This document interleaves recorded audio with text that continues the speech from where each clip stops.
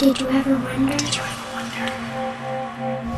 I do. Did you ever wonder why the sun always rises, but the stars never fall? Why dry land is never satisfied by water? And why fire never says enough?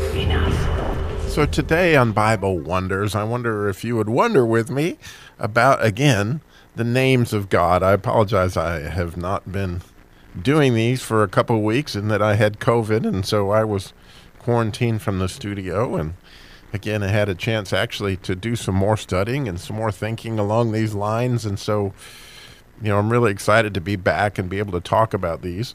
So in, version 1 of the names of God, we talked about the first 3 names, and actually I'm going to jump ahead to the 6th name today because it has so much to do with what I was looking at this morning, and it's fresh on my mind, and that is the name Shaddai, which is the 6th of the 7 names that when the Hebrew scribes would write these names, they would be lashed if they misspelled these or, put one little jot or tittle in the wrong place. But the word Shaddai has so much to do with the word name itself because, it was interesting how God kind of put me on this concept. Let's just think about the word name, which is Shem.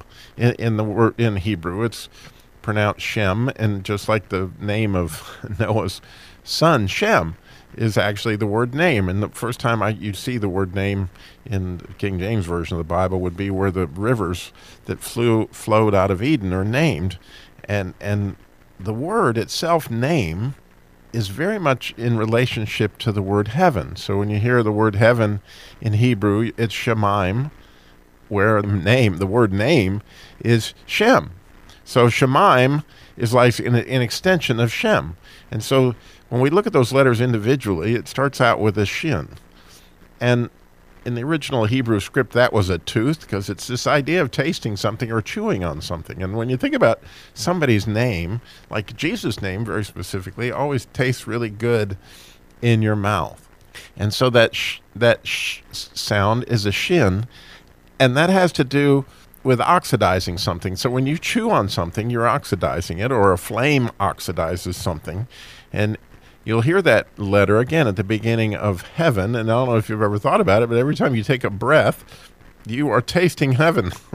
That was a really cool, pleasant thing for me to think about this morning as I was thinking about it.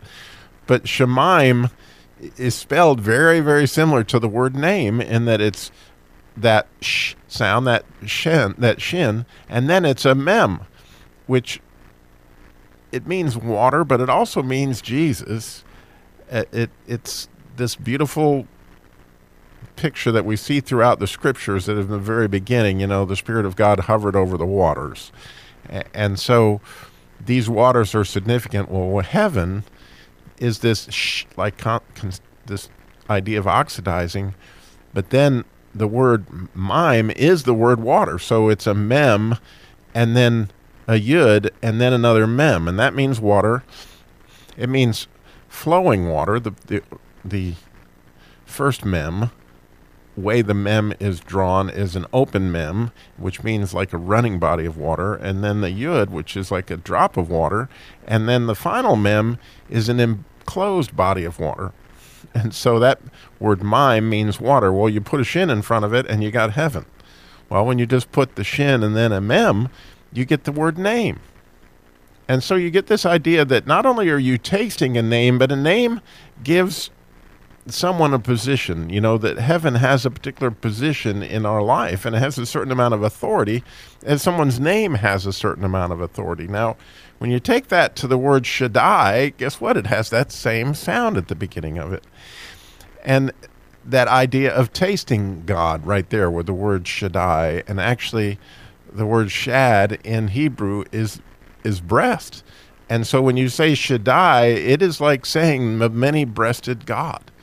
And so when you get that idea of tasting God or being comforted by God, you really get this idea. Shaddai is just a really, really beautiful name of God. Now, when I had COVID over the last couple of weeks, one of the worst symptoms that I experienced was I got really, really bad vertigo.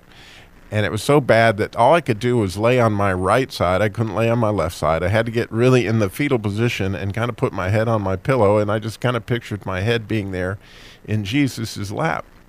And as I laid there, I was really tasting Jesus. I don't know how else to put it other than that. I was tasting comfort like you would get comfort from your mother.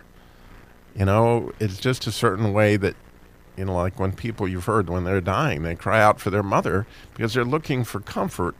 And God is the one that really was designed to give us that comfort in this word El Shaddai, which means, you know, the God that is going to comfort you in so many different ways. And it has to do, again, with taste and position. And so, you know, as I was laying there being comforted, I actually was thinking about that verse, Colossians 1:24, which in the New King James Version reads like this: I now rejoice in my sufferings for you, and fill up in my flesh what is lacking in the afflictions of Christ, for the sake of his body, which is the church. And so as I was laying there suffering, and clearly it was horrible if you've ever experienced vertigo, and that laying in the fetal position, I went, well, this suffering is not for nothing. I'm suffering this to fill up the suffering that apparently the body of Christ still needs, as we all have those moments of suffering, whatever that may be, in the loss of a loved one, or wherever you find yourself. We're filling up that suffering that in some way I'm believing is going to bring back Christ himself. And it's interesting, while I was laying there, picturing myself on Jesus's lap, there's no doubt that I was tasting his intimacy in this way and his comfort as only Jesus can comfort you.